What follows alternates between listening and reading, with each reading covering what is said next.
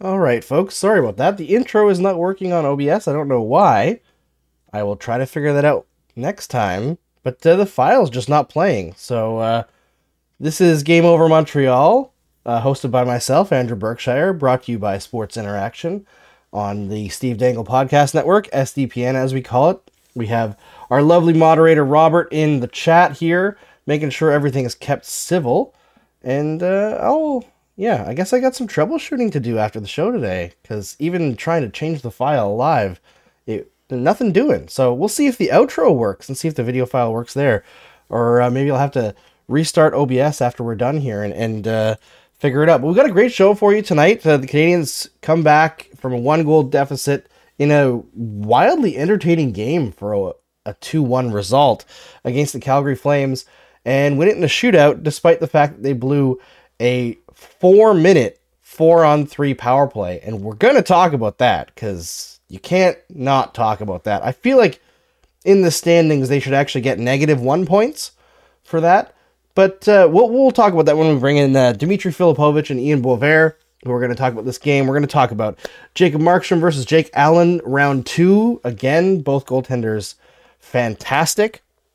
And we will talk about Cole Caulfield going down with injury, Josh Anderson and Juraj Slafkovsky stepping up. And I want to talk a little bit about Nick Suzuki and what makes him so deceptive on the ice, because I feel like Dmitry is really good at breaking down individual players, so we're going to lean on him a little bit.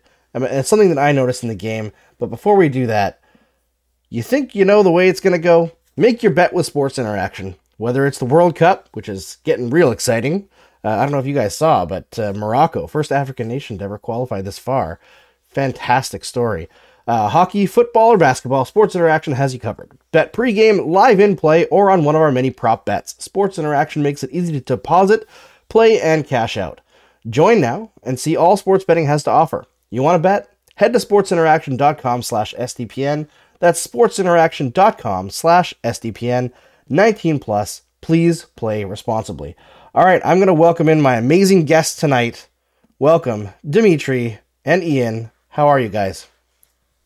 I'm good, Andrew. Thanks for having us, man. This was a really fun one to watch, actually. After the one you made me watch last season when I came on your show, this was a nice little pleasant surprise. Yeah, I don't remember what game it was, but I know it was before Ducharme got fired, right? So it was not a good one. I There have weren't that not a game. lot of I have winners. I have that game etched in my brain for eternity. I think it was like a December game or maybe late November. It was against the Colorado Avalanche. They had like 18 shots on goal total. Ben Sherratt was very heavily featured on the first unit power play. Oh, God. And it was a bleak watch. I remember after the game we got on and you were like, let's just like talk big picture stuff here because I don't think there was too much to break down from that one. I'm like, yeah, that sounds good. Yep. That's what we had to do. And Ian, your overtime curse stays with us. We're a little bit late tonight because every time Ian's on, it goes to overtime. Yeah, I think I've done 4 of these so far, and 3 of them have gone past 60 minutes. And then the other one was that god awful Sharks game. So look, if I'm sorry, I can't help it. I'm only starting to understand what any of this means. But I mean, at least they won this one. It was pretty fun. I had a good time. Yeah, I mean, and what I said on the last show, because we were kind of talking about when they came back, made it close against the LA Kings. And at the end of the game, when it looked like they might tie it, I just kind of had this thought in my head. I was like, don't. You got completely outplayed tonight. Just take the L, because you need to lose some games to get into the Bedard, Fantilli, Michkov lottery. But whenever a game goes into overtime, you've already got the 1 point in the bank. Just get the other one, right? Yeah. Have some fun. Those are the games that I want them to win. But when it's like they're fighting all game and they're not playing that well, just lose. Take the lesson of the loss and get what you're going to gain from it in the draft. Yeah, well, I feel like I was saying this on my podcast recently when I was talking about like teams' watchability rankings. And for this Canadiens team this season, it really feels like maybe they're winning a bit too much right now for the purposes of that draft stock. I still think it's a long season, like they'll get there. But Yep. some of these games are the perfect outcome, right? Where like the Canucks game recently, for example, where I know it's kind of disappointing to blow a 4-goal lead and all of that, but losing a 7-6 game in the grand scheme of things is kind of an ideal outcome because you wind up having that entertainment value. We played a fun game. We scored a lot of goals. Our young players are looking good. And you still wind up helping the big picture pursuit of a high draft pick as well. And that's where you want to get into, as opposed to getting into some of these like soul crushing games where it's just an utter slog and everyone's disappointed to be there and there's really nothing to like learn from it or gain from it. And so there was a lot of that last year. This year, it feels like they're doing a much better job of kind of having their cake and eating it too, almost. Yeah, just high event hockey would be nice. Last year, I mean, there was just no such thing as high event hockey. It was brutal pretty much from beginning to end. There were some nice moments towards the end when St. Louis took over, but yeah, I mean, from the beginning of this game, it felt like it was going to be a high event game. The score is definitely surprising, but both goaltenders were fantastic. I mean, Jacob Markstrom, if he ends up winning that game, like we're talking about a goalie who absolutely stole a game. And this point, he stole 1 point for sure. Because looking at where Montreal was getting a lot of their shots from, especially on that, unsuccessful overtime power play. But I mean, Markstrom was just really, really, really good in this game, as was Allen. But yeah, goaltending was a big factor in this one.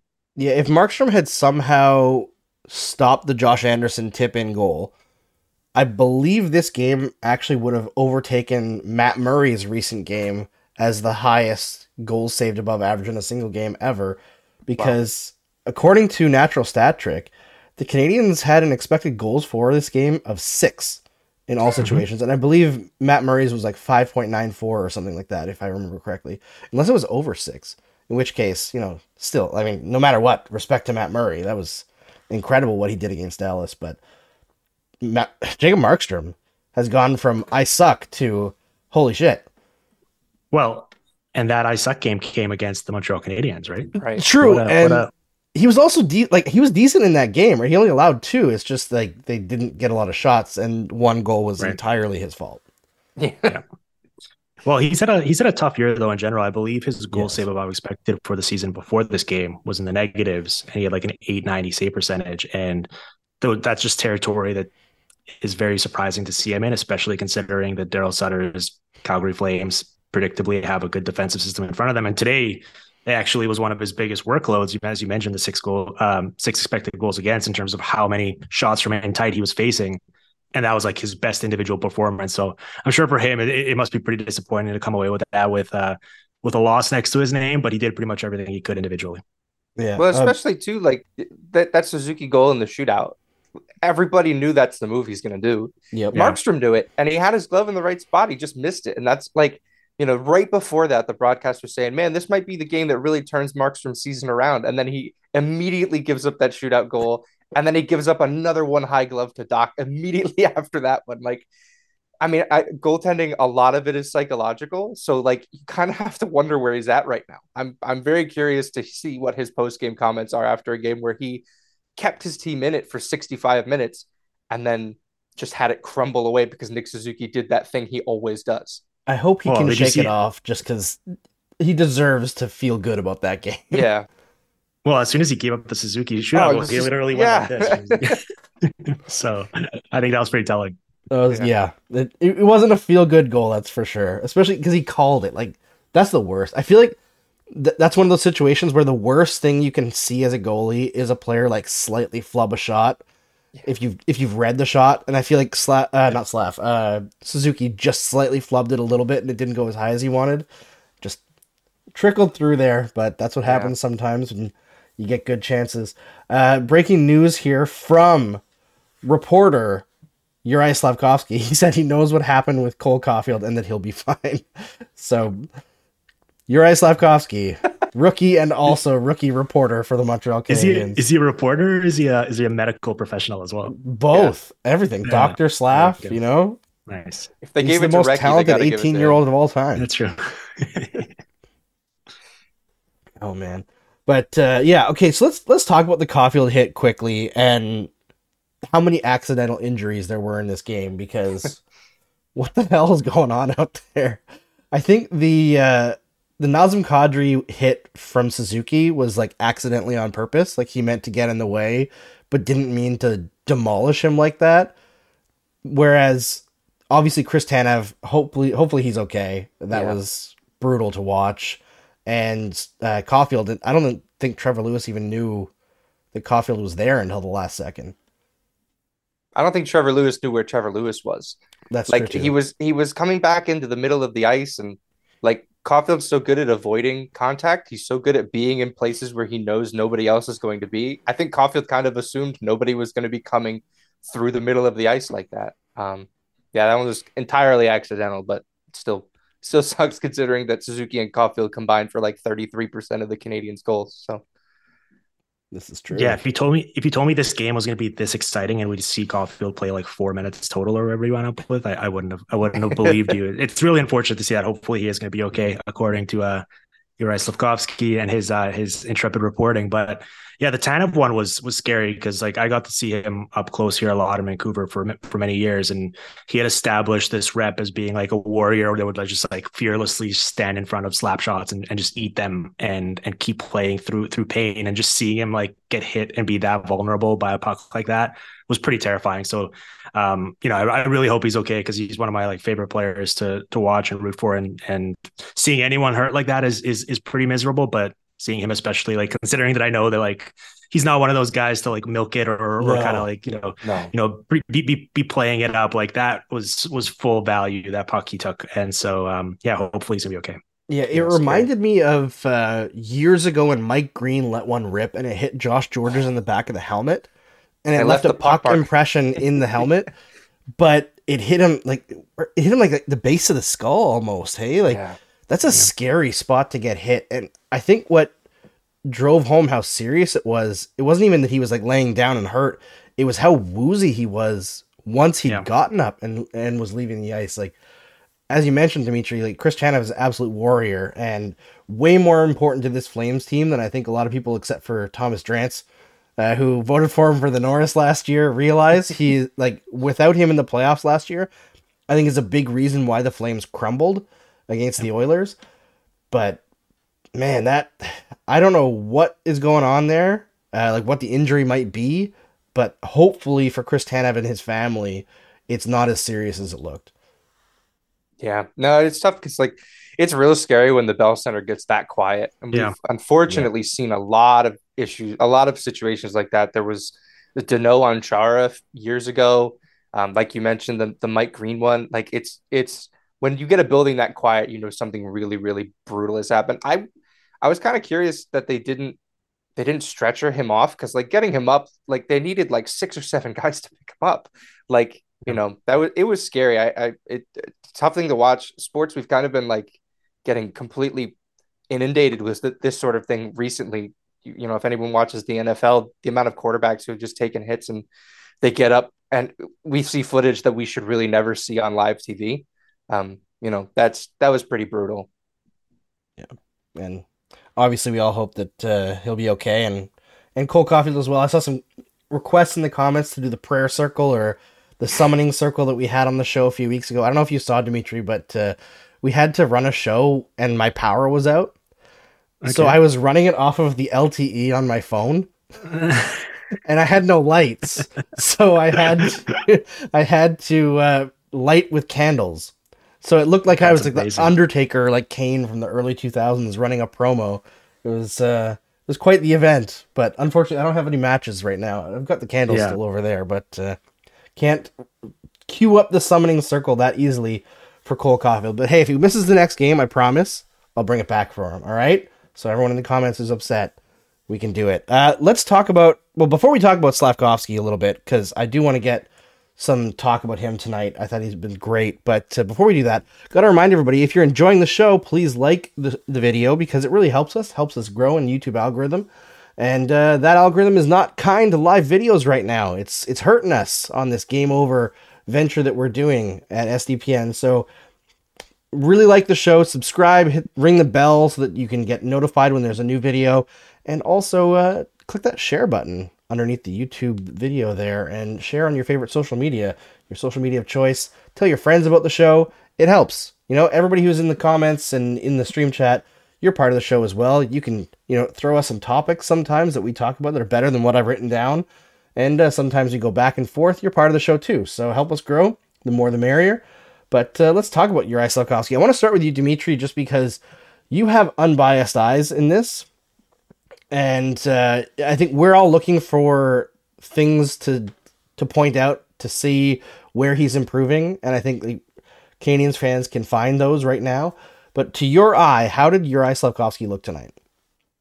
I was really impressed. I jotted down a few notes, and I was going to ask you if that was the best game he's played, because I obviously haven't gotten to watch every single one he's played, but in the samplings that I have seen, like, that was certainly the most kind of involved or engaged that I've seen him. I think that was his career high in ice time and shot attempts. He had the primary assist. He drew a penalty, and especially, like, I think the goal that he set up there for Anderson was kind of exactly what you want to see from him, right? It was a play down low. He shows the soft hands in terms of the pass out to the front of the net, but it also came on kind of like a multiple effort play, right? Where he set up the first try, it didn't go. They wound up working it back, and then he sets it up again and it goes in. And so that's kind of everything in one clip that you're hoping to see from a combination of size down low with the hands and the playmaking ability. And so, yeah, I was thoroughly impressed. Like, I didn't know what to expect coming in because I haven't seen that much from him so far this season. And like, I want to see more of that because like that's something to really build off for him.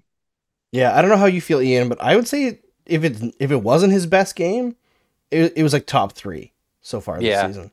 Yeah, that's probably where I'd say it. And I mean, there's a very low bar because of just where he had been playing for the Right. vast majority of this season. Like, God love Michael Pezzetta and Jake Evans, but they are not Josh Anderson and Dvorak.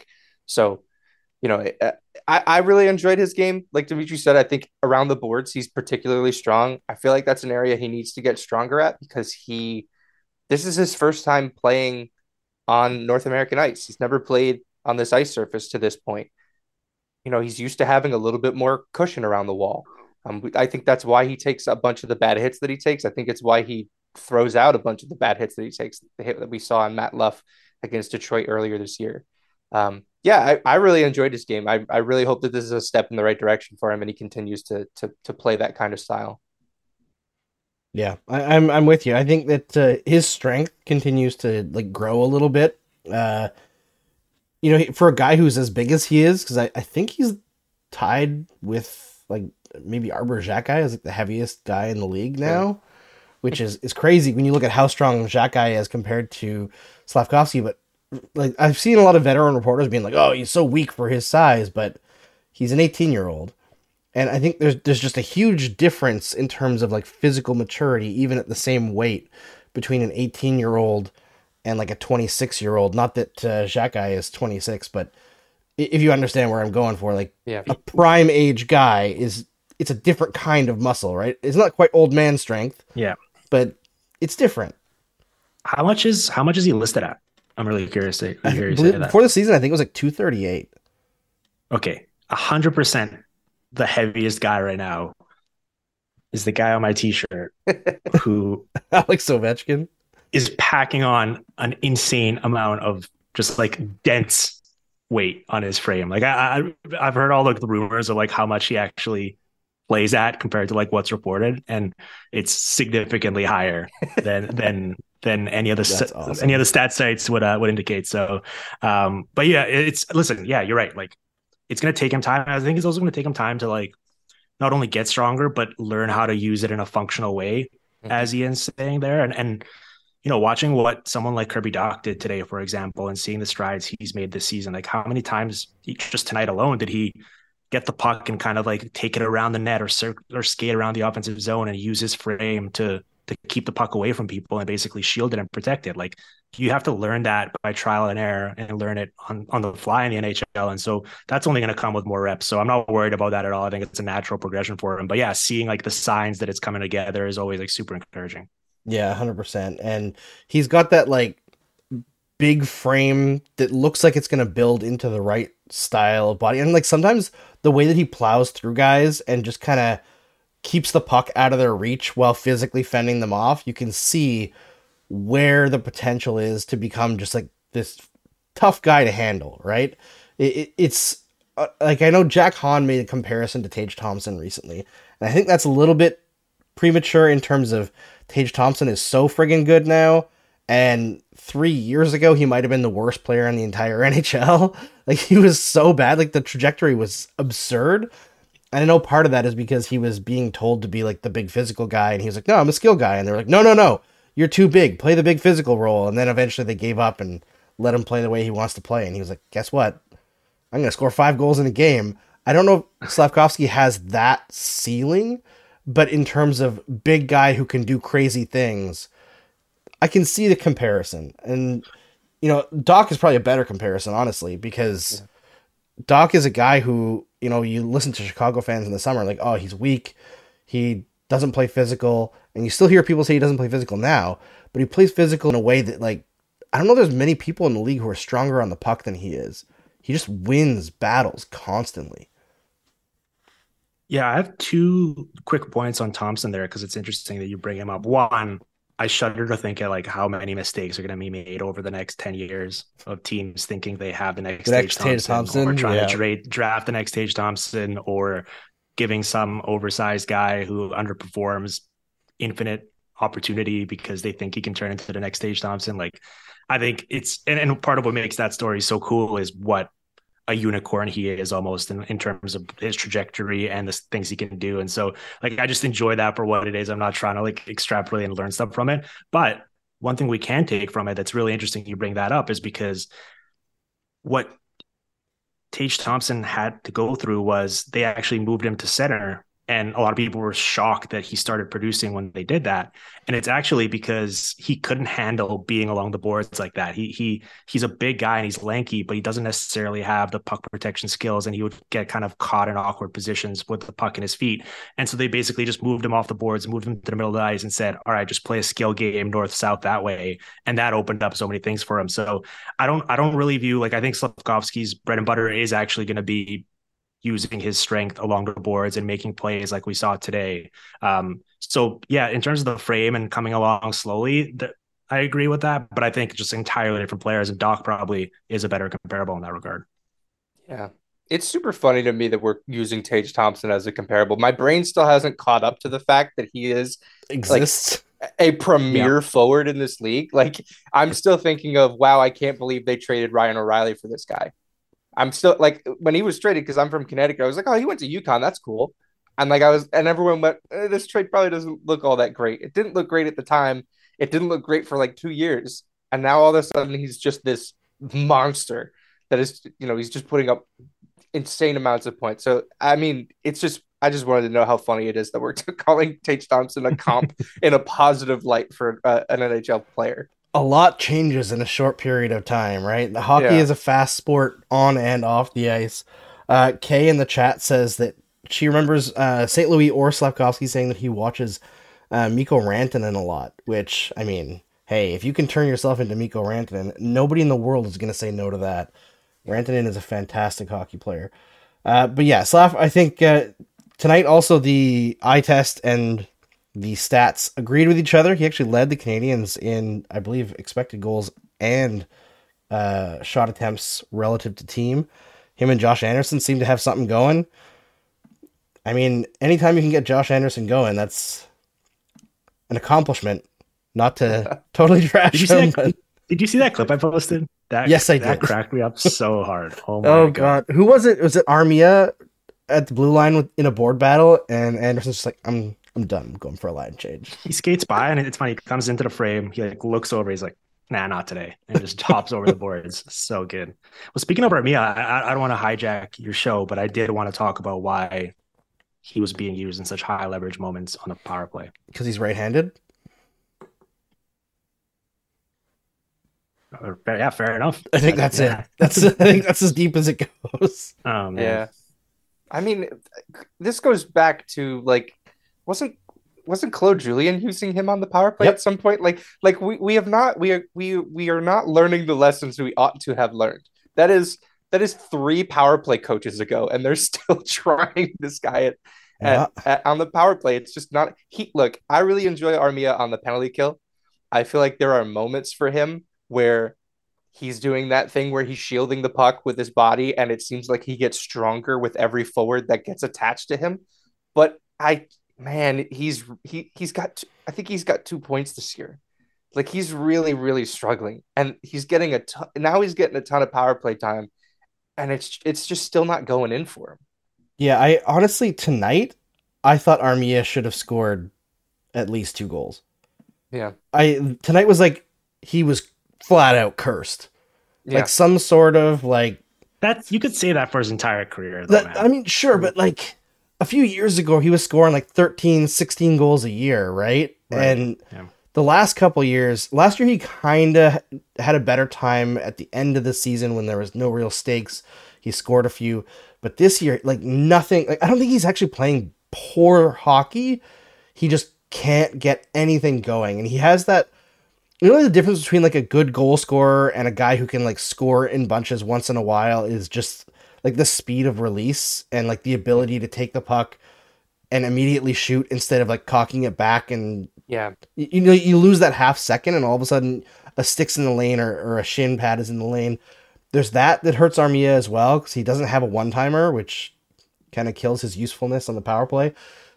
But also he's that guy that in practice you watch him and he's like, oh, I'm gonna sit like from the net and one hand wrist shot the puck through the camera hole from like 20 feet away, and you see all this skill. And every year, reporters are like, "Oh my god, this guy, he's gonna break Yeah. out." And teams probably too look at him like, "Oh, this giant body dude who can play physical, and he has all these skills." And it gets into a game situation, and he's like, I don't know, some sort of Windows 95 computer that gets a virus and shuts itself down all the time. I don't know. Like, I think Armia is at his best when he just keeps his game simple. Hmm. The problem is he's paid like a Yeah. like number 4 or number 5 winger in the NHL, and he's Yeah. just never gonna be that. Yeah. He got Lekkonen's contract. Yes. Yeah. Yeah, he's a I mean, I think he's a useful player. I've been a fan of Armia for a long time. I gave up on the idea that he was ever going to realize that scoring potential and put the flashes together for an extended period of time. I view him as like this is a useful player, so I don't mean this is a knock, but I view him as a player you send out there and hope nothing really happens in terms of the score sheet for 40 seconds at a time, which is useful, Yeah. especially for this team. Just probably not in high leverage scoring situations where you actually want to try to score, Yeah. which some of these power plays were. And so I think that's my issue with it more so than trying to critique him as not being a useful player or not deserving to be on the ice. It's just in those specific moments, I think you can be more ambitious than just handedness. Yeah. Yeah, And I think 100%. he was really on one in that Canadian division season Mhm. before Tyler Myers brained him at the end of a hockey game. Right. Like he was really looking like he was going to take off. And I think he's 2 or 3 concussions deep since then, which never helps matters, but No. Yeah. so it goes. Yeah, and the other thing is like when you look at when he's been most effective, I feel like it's usually on the fourth line.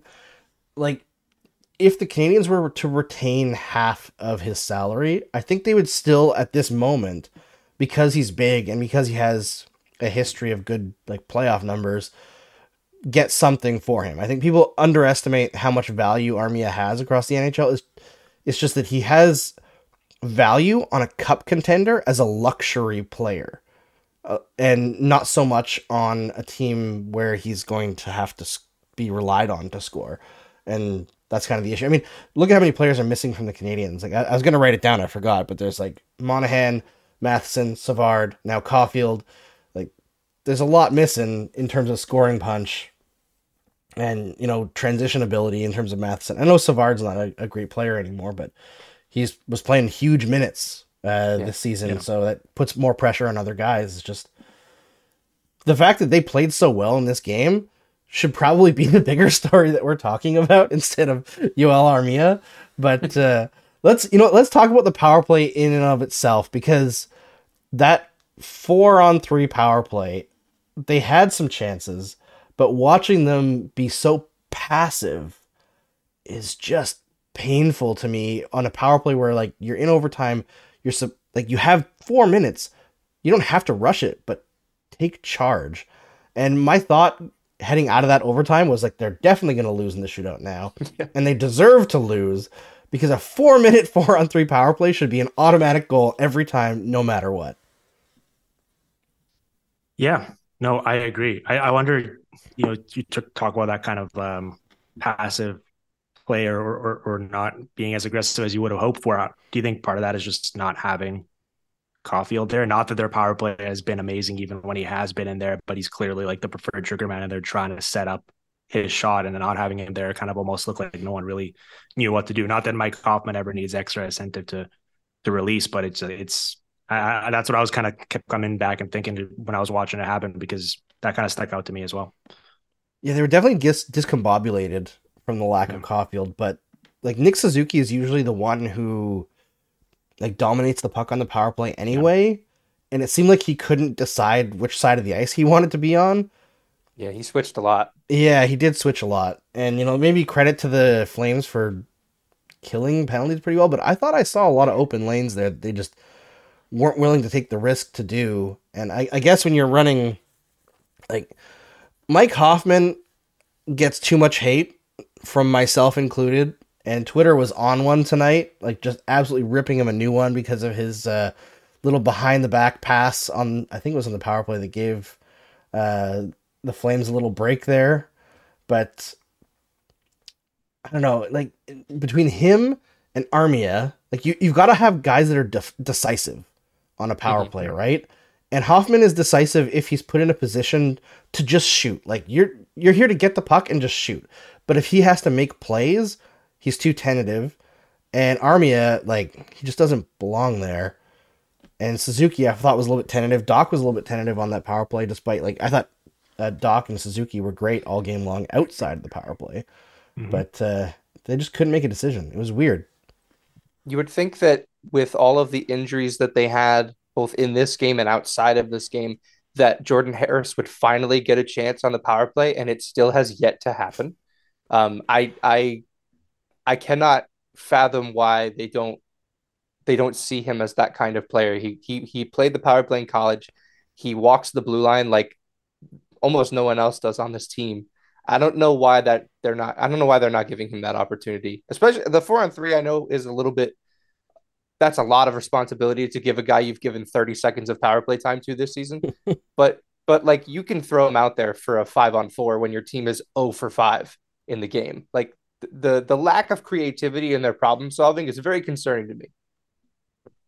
Yeah, they're down to 32nd in power play goals per 60 so far this season. So maybe the fact that he hasn't gotten that usage is actually more reason to put him out in that situation, because clearly whatever they've been doing previously has not been working. I was stunned to see it too, because I remember, Andrew, when I had you on my show, like I was talking about how like I liked a lot of the pieces and I liked the theory behind it all, and then you keep looking at the results and you're like, this is just not good enough. And for a while it seemed like no one was going to catch the Flyers as the most impotent power play, but they've done it.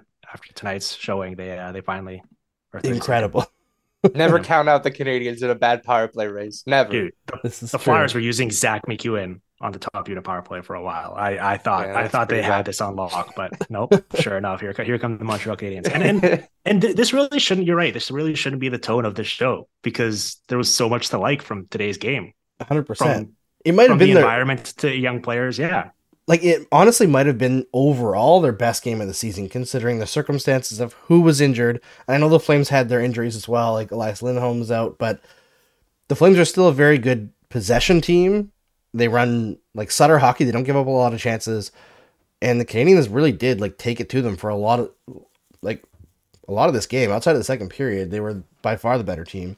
And yeah, I feel like Calgary also got some beneficial calls from both the referees kind of just making things up, like the Anderson trip on Jacob Markstrom, which was Markstrom going out of his crease and tripping Anderson and then yelling at the ref. And also just the Canadiens just being stupid. Like Doc at the end of the game there, he's like, I'm just going to slash this guy's stick 200 feet away from the puck and then also catch their feet and fall over. It was like, I don't know. I feel like the Flames had opportunities they didn't earn in this one. The Anderson trip was really funny because I feel like every time I come on this show, I complain about the ref a mile and a half away making the call when the ref 10 feet away doesn't make it. The ref that was in the zone that the play took place in did not make the call. It was the ref in the neutral zone who didn't see. There's no way he saw the stick on skate contact. There's no way he saw any of that. And he's a mile and a half away. He goes, don't worry, I got this one. It drives me nuts every time I see it. I know people complain about bad calls from referees. Those happen. They're human. I don't understand why they're just going, gym class hero from center ice trying to make a call on a play that they just can't see. Yeah, it's an odd one, but that's NHL we should all officiating. aspire to have the self-confidence that Yeah. the far official making a call that they didn't see has. It's always like preposterous to when they come like skating in and they're just like so demonstrative and it's like, Yeah. oh, like, who is this guy? And yeah, I know exactly what you're saying because it's hilarious just seeing that, and it happens way too frequently. My Sounds like favorite is when they do basketball like refs a teeing 'em goal up. call. Yeah. Like the back ref's like, it's a goal. I was Yeah. like, you can't see anything. What are you talking about? Yeah, it's really cool. It's a great sport. Yeah. It is. More off ice officials. I've been campaigning for this for years now. Less on ice, more off ice. If soccer can do it, hockey can do it too. I know it's a faster sport, but come on. We can do it. The technology exists, NHL. You can help these guys. You can train new officials by having them doing off ice official work. You could have 10 guys work in one game with an earpiece for the guy on the ice where you could talk to him and say, like, hey, you missed this, go over, get that guy for a penalty. You could even call the rule book. It would be amazing. You know, we could change the Unheard game of. in a positive way. And also abolish offside reviews, please. Enough of this garbage. All right, we got off track, or I did. I wanted to talk about Nick Suzuki because obviously he scored in the shootout tonight. Overall, good game from Nick, but without Caulfield there, doesn't have his usual trigger man. Although Doc in the shootout has a lot of people saying that he needs to shoot more after showing those hands. He does need to shoot more. But one thing that I noticed at the end of the game, I think there was about 1 minute left in the third period, and I forget who put the puck up the boards, but might have been Doc. And Suzuki came in, took the puck on the boards, and he was skating in, but Flame was right on him. It might have been Rasmus Anderson. And then Suzuki just stopped a little bit, waited for the Flame to like continue going, and then cut to the inside and took a shot on goal. And it's those little speed changes that I'm not comparing talent level in any way, but it reminded me of Joe Sakic, who used to do that all the time. That's how he would create space in the offensive zone. He'd break into the offensive zone with speed, slow down, and then wait for defenders to react, and then speed up again, and he'd create so much space for himself by just creating lanes and driving towards them. And Suzuki, that shiftiness that he has, like he's not a fast skater per se, but he has skill in his skating that allows him to do things like that just open up wide areas for him. And that kind of stuff just excites me as a fan. Yeah, I was gonna say I can't say that I saw the Sakic comp. I was actually gonna say it's a bit Datsukian for me, where like it's weird it's almost tough to put into words. Like you almost need to like see visual evidence of it to be like, aha, like that's exactly what I'm talking about. It's tough to describe it, but he basically gets to wherever he needs to do it, and he makes other people look like they're off balance. And so it almost speeds himself up, even though he's not necessarily skating that fast himself. And so that's like a really cool quality. And yeah, I don't think that's, I mean, I'm sure you can work on it, but that's just one of those things that I feel like you're almost kind of like just bored with. And others aren't, and that's what makes them special. Yeah. Are you thinking of the Datsuk Logan Couture highlight? Cool. Yeah. I think once again, I don't want to compare the two players because I think like Datsuk's a goat, but Yeah. The way he makes like other players uncomfortable sometimes, it really makes them kind of like look off balance, and you're like, it's weird that like this other professional hockey player looked so poor on this one clip, and it's because he almost has a way to just like he puts the pucks in their skates and he changes speeds and directions, and it just kind of throws them completely off kilter. Yeah, 100%. I don't know if I have much to add there. I think that just the way he skates is enables him to make those kind of moves. He has a very wide base when he's skating. Not in a sense where he's like overly spread out like we used to see Galchenyuk. Like he was, his skates were as far away as they could possibly get at all times. Yeah, and But he he's wouldn't got move such, his like- legs when other guys would come No. to check him and just take his knee out every time. Yeah. Guys, be careful. As soon as you mention Alex Galchenyuk's skating base, I've heard Jack Hahn just appears out of nowhere and just It's starts true. like yelling at you about it. So It's his be favorite careful. thing. Ian, you're treading on some very dangerous waters here. I'll watch my tone. Good. But Suzuki has a very low center of gravity that like helps him he's very stocky for a guy that's built the way that he is. Like he's not, we see other centers like Kirby Doc. He's not, Kirby Doc's built straight up. Suzuki, I don't know how to explain it, but he's built way more stocky. He's And thick I think it with enables two him to like, C's.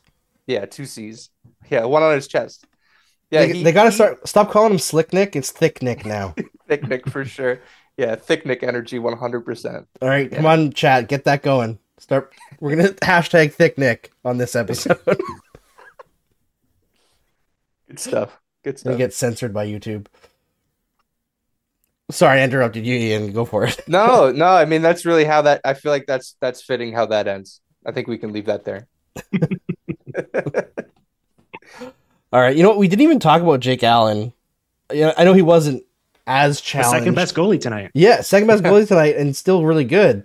Like he wasn't challenged nearly as much as Markstrom, but another big comeback game for Jake Allen after a period of struggles. I saw some questions earlier in the chat asking like why they're riding Jake Allen so hard. I think this game specifically, he was always going to start because there's a back-to-back coming up, and then he played so well against Calgary. Was it a couple weeks ago? Last week? A couple weeks ago, I think. So this one, it makes sense, but they do need to start getting Montembeault in there a little bit more. Agreed. Montembeault's been good. Yeah, outside of the end of that Canucks game, Yes. Mm-hmm. where I can't even fault him because literally every single player on both teams completely lost composure and every shot was a goal. Yeah. Like, that was a fantastic game to watch, but probably the most annoying game for coaches. Yeah. I went to bed after the second, so I was like, they're up 4-2. I think we're safe. I woke up and I checked the score, and I was literally, I thought I couldn't see. I was like, there's no way that says 7-6. Like that has to be broken. Yeah, but outside of that, Montembeault's been really strong. 100%. It's All right. So wait, one note on Allen. So before this game, I don't know how many expected goals the Flames had today. Evolving Hockey has Allen at like 5 goals saved above expected for the season before this game, with an 896 save percentage. I can't That's say that I've crazy, ever eh? seen. I can't ever say that I've seen those two numbers back to back like that before. I know this year is like an entirely different scoring environment than we've ever really seen, especially since the data goes back to 2007. But that's crazy. A sub 900 like that with like one of the better goal save above expecteds in the league. That's pretty rare. Yeah, it is. feel like- It's really weird. The Flames had 2.84 expected according to Natural Stat Yeah, Trick. so it tonight. went up. Yeah. Another big game for Jake Allen. And it's like, where was I talking about this? I don't even remember. I can't remember anything anymore. 2 children gives you brain damage. But I was talking about like our evaluation of goaltenders has to change drastically because for the three of us, for sure, I don't know about the fan base demographic, but for the three of us, for sure, we kind of came into hockey coverage at a time when the average league save percentage was like 915, right? Yeah. And this year it's 904. So what was average 10 years ago when like Carey Price was winning a Hart Trophy, I guess it was like 8 years ago, now is spectacular. Like a 915 goalie now is an upper echelon goalie. Like a 905 goalie in 2014 is garbage, and now they're better than league average.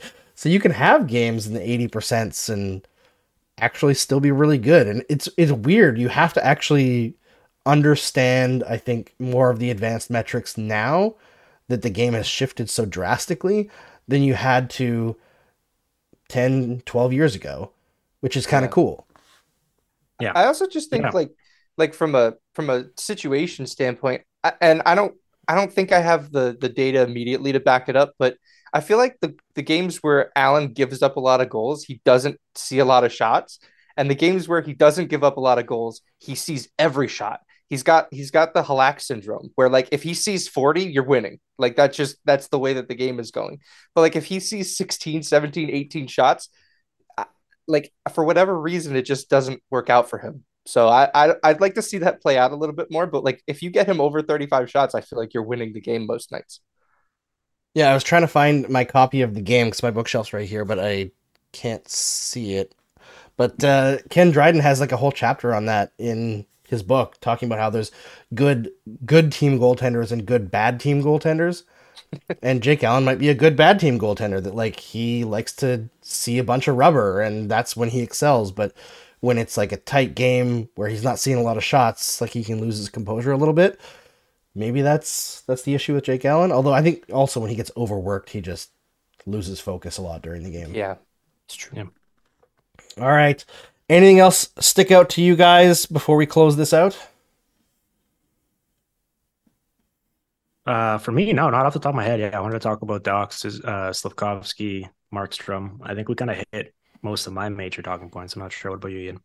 I just as a Jordan Harris truther, I would like to say that he had a fantastic game. I really enjoyed watching him play. On the Anderson goal, the Flames were going for a home run pass to Kadri, and he not only broke it up but turned it into a controlled zone entry, and they scored immediately afterwards. So just a really strong night for him and Kovacevic, who robbed them of a 2-on-0 backdoor pass. So I really like that pairing, but I really want to see more of Jordan Harris. He's a lot of fun to watch.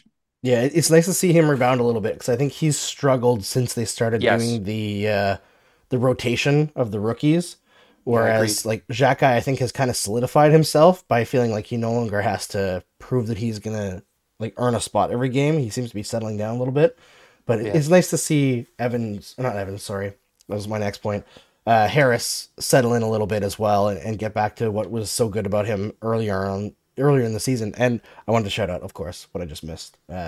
Jake Evans had a really solid game tonight, especially on the penalty kill. So it's nice to see him get his groove back a little bit after a really rough start to the season, especially offensively. But we'll see if the offense comes a little bit for him as the defense comes up. But thanks, guys, for joining me here tonight. Thanks to everyone in the chat for joining in and helping us out. And before we go, first Dimitri and then Ian, tell everybody where they can find your work. Oh, man. All right. This is going to take a while. You can follow me on Twitter at Dim Filipovic. Listen to my show, The Hockey PDOcast, which is on daily every weekday now on the Sportsnet Radio Network, and read my work at Elite Prospects Ringside. And I wanted to, since we are on YouTube as well, I've started up a YouTube channel at The Hockey PDOcast, which is basically just taking my Twitter mixtapes that you've probably seen and just blowing them out and making them even longer and posting them there as well. So if you're hanging around after the show on YouTube and looking for some hockey highlights to kill some time with, hopefully you'll go check that out and like it and subscribe to that page as well. And you can find that link in the description to this video if you're watching live or on the replay, or in the description for the podcast if you want to open that up as well. And check out Dimitri's mixtapes because they're always good. And as Noob Gaming says, please subscribe. All right, Ian. Mine's quick. At Maybe It's Ian on Twitter. Subscribe to The Build where you find podcasts. I think it's just about everywhere. All right. Thank you, gentlemen. Thank you, everyone. We'll see if the outro works here because I don't know. The intro didn't work. Who knows what's going on with OBS? So we'll see you on, I guess, Wednesday as the Canadiens start a back-to-back. And if you're enjoying this, well, why not stick around for more Game Over shows? There's other stuff on tonight. I think there's other Canadian teams playing. We've got Game Overs live for every market on SDPN right now. And make sure you subscribe. Hit the like button on the YouTube video. Subscribe to us as a podcast. All that fancy schmancy stuff to help us out. We'll see you on Wednesday. Game over! Powered by Sports Interaction, Canada Sportsbook.